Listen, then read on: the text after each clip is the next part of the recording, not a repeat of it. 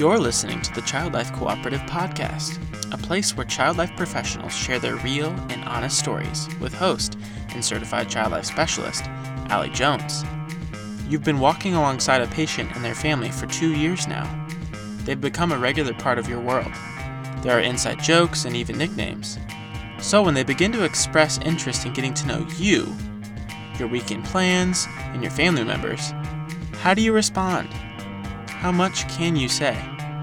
During this week's episode, Drawing the Boundary, certified child life specialist Aileen Maxwell will share her convictions about setting boundaries with patients, families, and even coworkers as a way to maintain professionalism. Now, here's this week's honest story.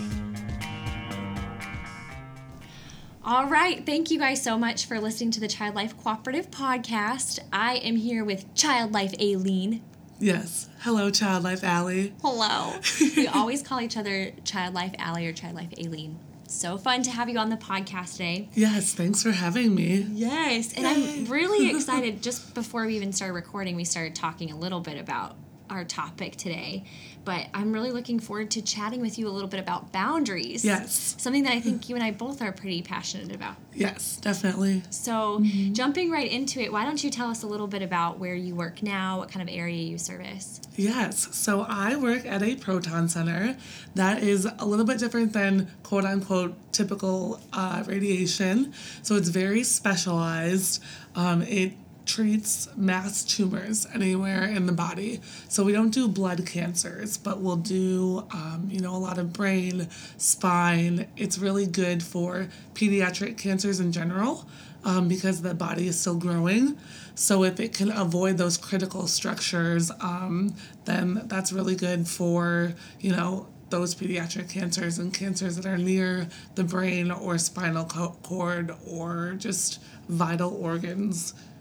So what kind of relationships do you form with families? Like they come for kind of short amount of time. I guess it can be a long amount of time, but can you tell a little bit about the relationships that you build, the services that you provide as a child life specialist? Yes. So our families come every day for typically 4 to 6 weeks. We have had kiddos that are only there for about 5 days, but it can be up to about 33 treatments, Monday through Friday, typically same time every day.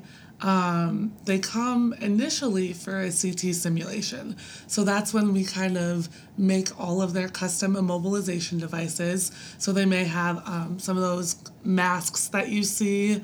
You may have seen one before. We have specialized body cradles.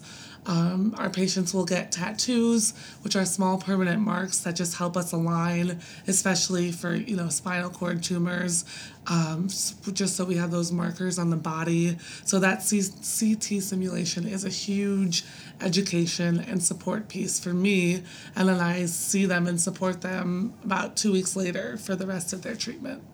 So you're really in the thick of it with these families when they're receiving therapy. Yes. That's amazing. Mm-hmm. Kind of backing up, before you even became a child life specialist, I know you and I were talking a few weeks ago about your experience being a patient yourself.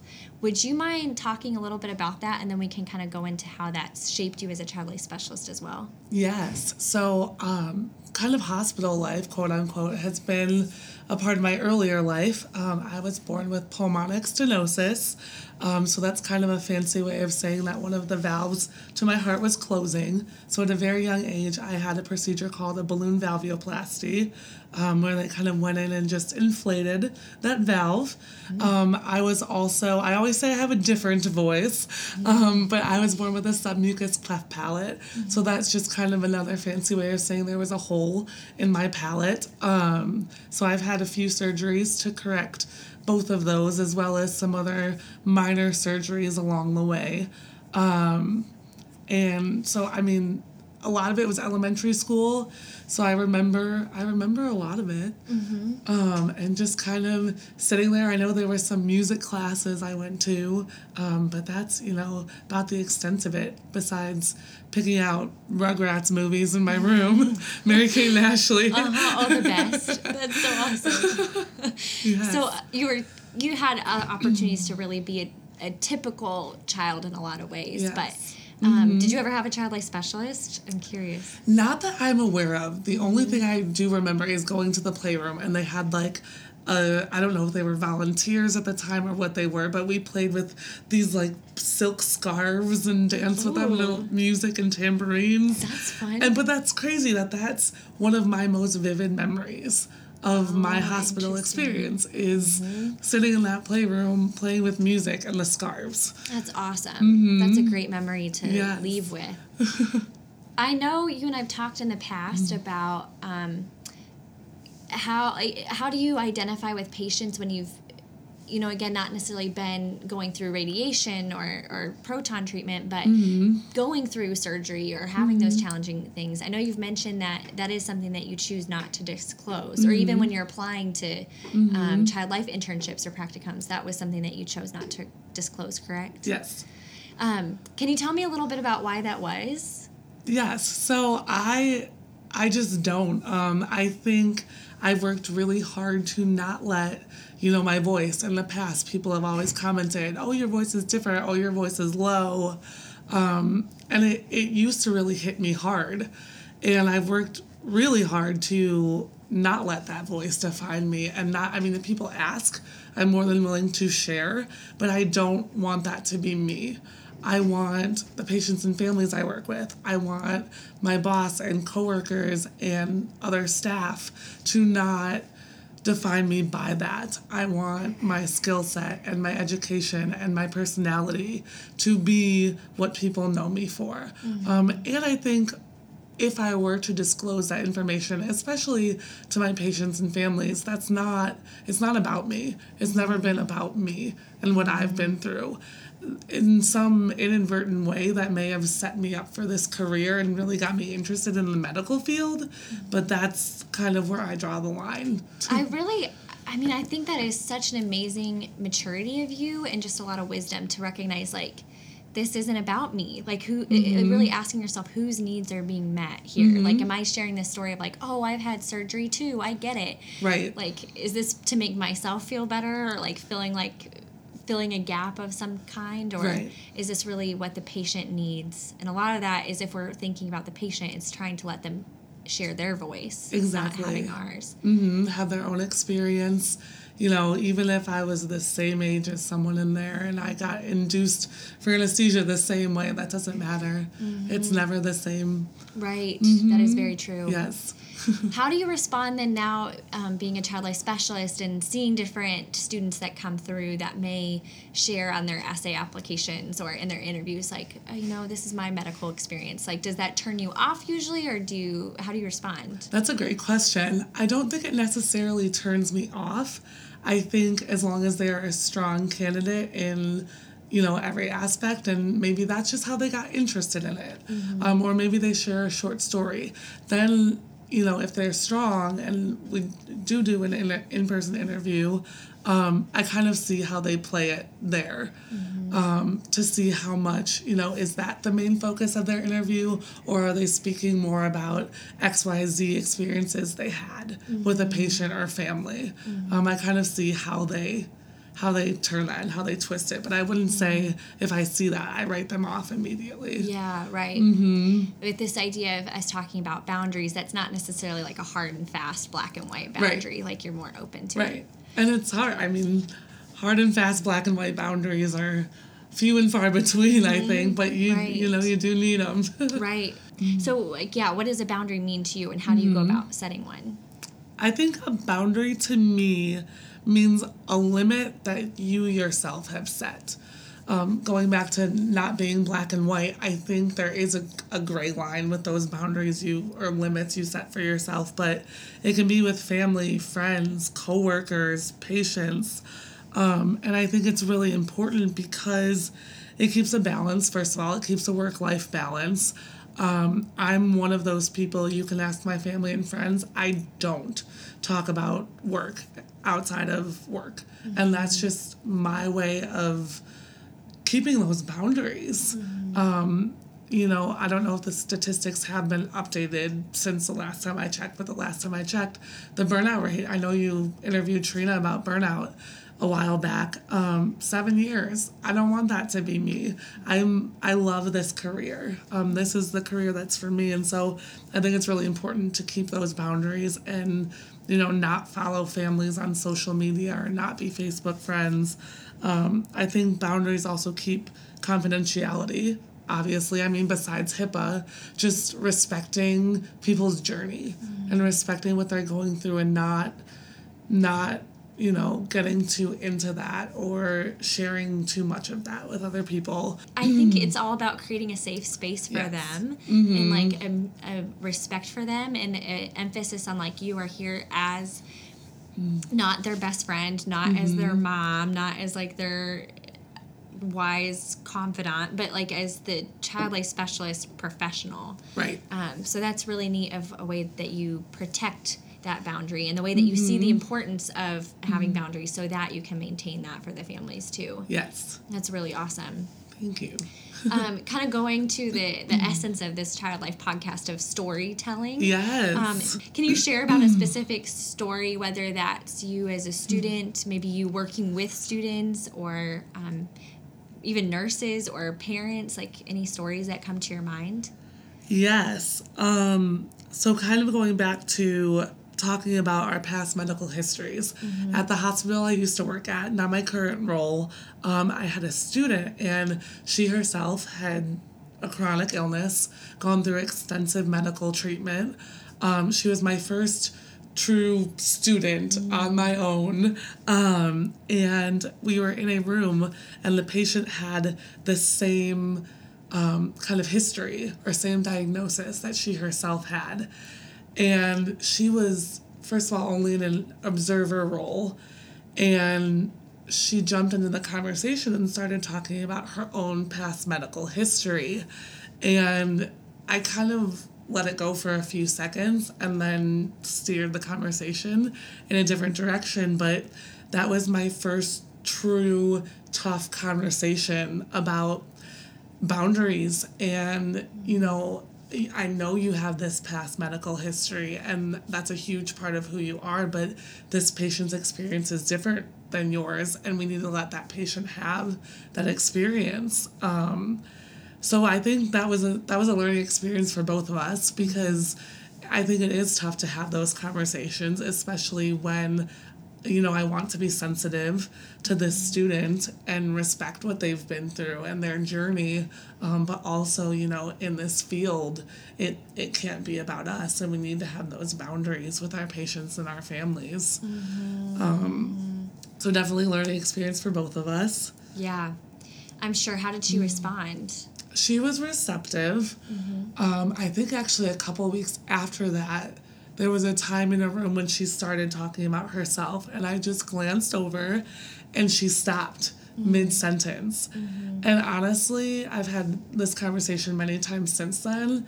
To me, and this is just my opinion, but I think that's almost better than just keep talking about it and digging yourself even deeper and deeper. If you can stop and just steer the conversation in a different direction, that patient and family may not even remember that you started talking about that. So if you can just kind of recognize it, I thought it was awesome that she, it clicked. Yes, absolutely. And she steered it in a different direction. So right. For you personally, you kind of hit on this earlier, like the fine line of sharing about yourself, but like being careful on what you do share. Yes. I know for me, when I became pregnant, that was like a whole new level of like families being like, so how are you feeling? Like, how are you preparing for baby? Asking you all of these more personal questions. For you, when people start to like maybe ask you like, so what are you doing this weekend or things like that, like you don't want to be a robot, like I cannot disclose, I cannot confirm nor deny if I'm going to this concert or any of those things. Right. How do you kind of determine when you're talking too much about yourself, like, and how do you go about then steering the conversation?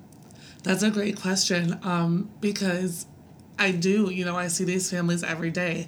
They care. They care about you almost just as much as you care about them. And sometimes I think they welcome that distracting conversation and want to hear about other people's lives. So usually it's very brief. You know, I might mention something about, oh, you know, just a relaxing weekend, or, oh, spending time with the family, oh, going out with the girlfriends. What are you guys up to this weekend? Or do you have any plans this weekend? Or just anything. Maybe we're getting a patient set up in the room, so then maybe I'll redirect my attention to the patient that's getting set up.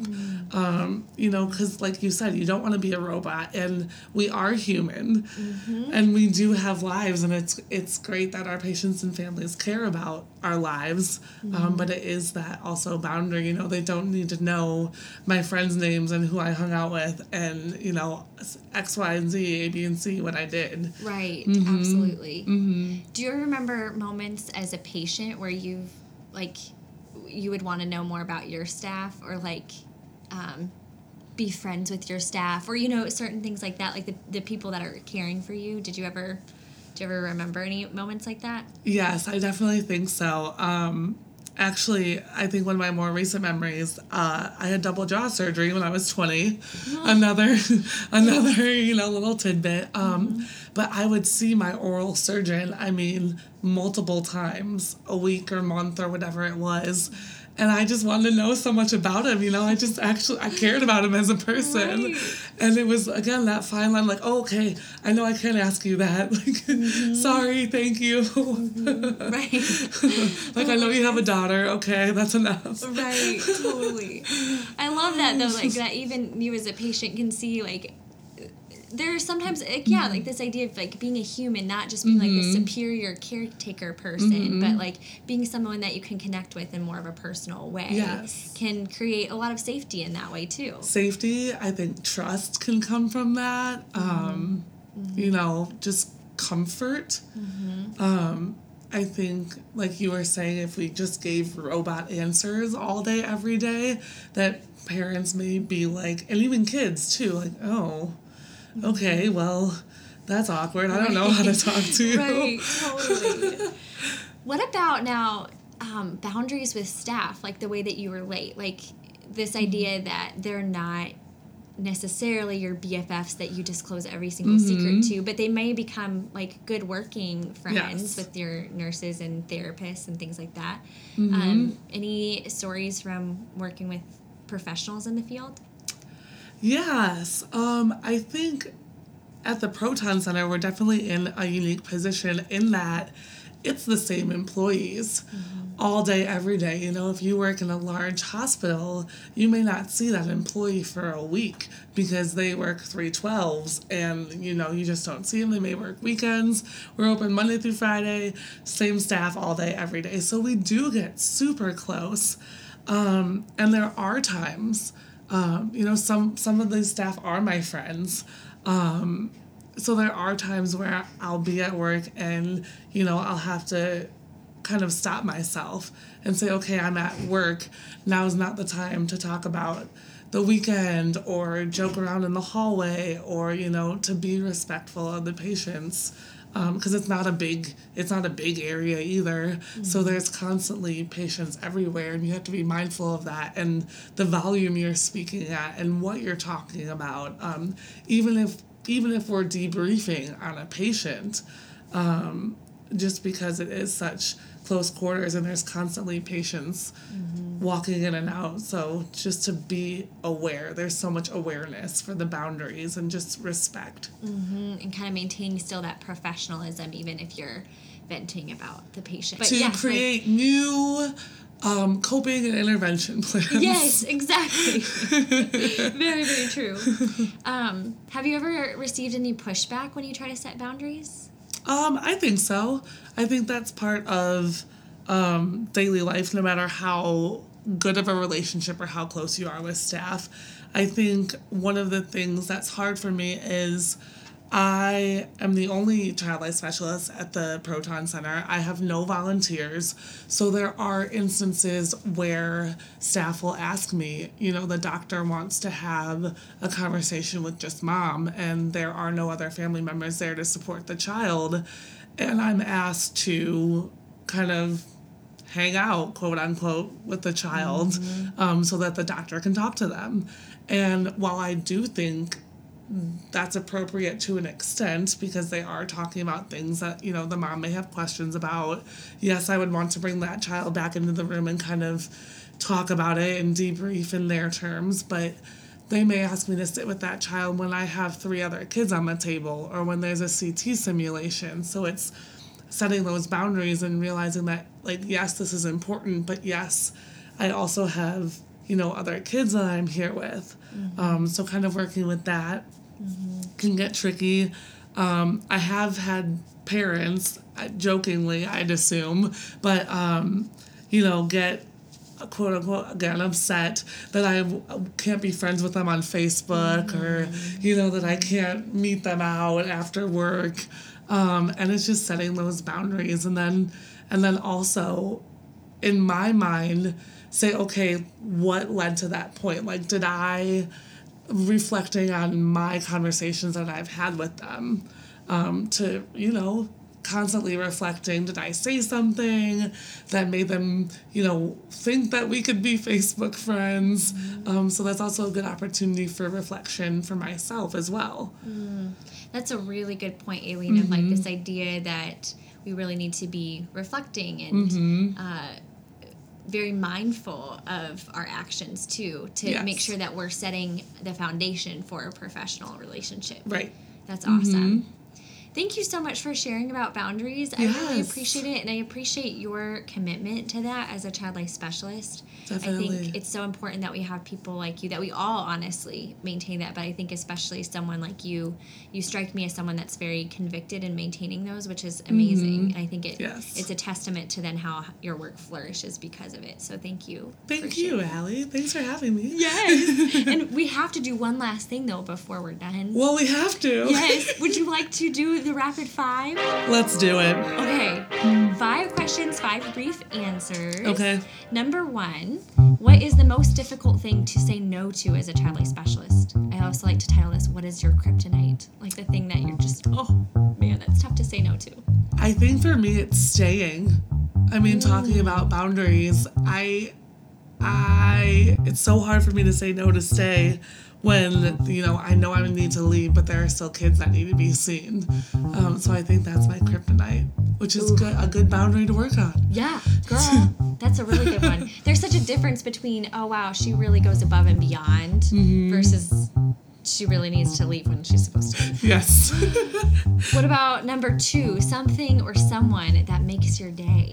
I would say every single one of these kids every day. That they come in here just being themselves, accepting everyone, even though they're going through proton radiation, cancer treatments. I'm sure something that really impacts you in so many ways. Number 3, what is one fun fact about child life Aileen? It's about me? Yeah, about you. I thought you were asking about child life. What is one fact? Aileen. What is one fun fact about me? Yes, about child life Aileen. I'm obsessed with investigation discovery. Ooh. I love weird, mystery, yes. No way. I could not last 5 minutes with something like that, but that is awesome for you. Thank you for sharing that fun fact. Number 4, what is your favorite paint color kids use to leave their handprint on the wall at Proton once they finish their treatment? If I had to pick one hard and fast color, metallic blue. Ooh, can't go wrong with metallic blue. Just shows up so well on that wall. Yeah, I bet.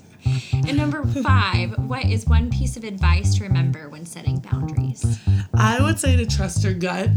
If it feels like you're crossing a boundary, it's probably because you are.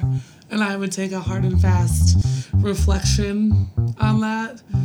Just trust it. Trust your gut. Yep. Very, very true. I remember one of the questions I ask is, would I feel comfortable telling my supervisor about this? If the answer is no, then probably something That's is a good point. A misstep. So really good advice. Yes. Thank you so much, Aileen. Thanks, Allie. And thank you so much to our listeners for tuning in to the Child Life Cooperative. If you have time, you should just stop right now and rate and review this podcast. The more ratings that we get, the more easily it is to find on iTunes, so we'd greatly appreciate it. And in the meantime, may we all press into the mission of the Child Life Cooperative by learning through reflection, uniting for support, and equipping students to advance the child life profession. Thank you guys so much, and we will see you soon.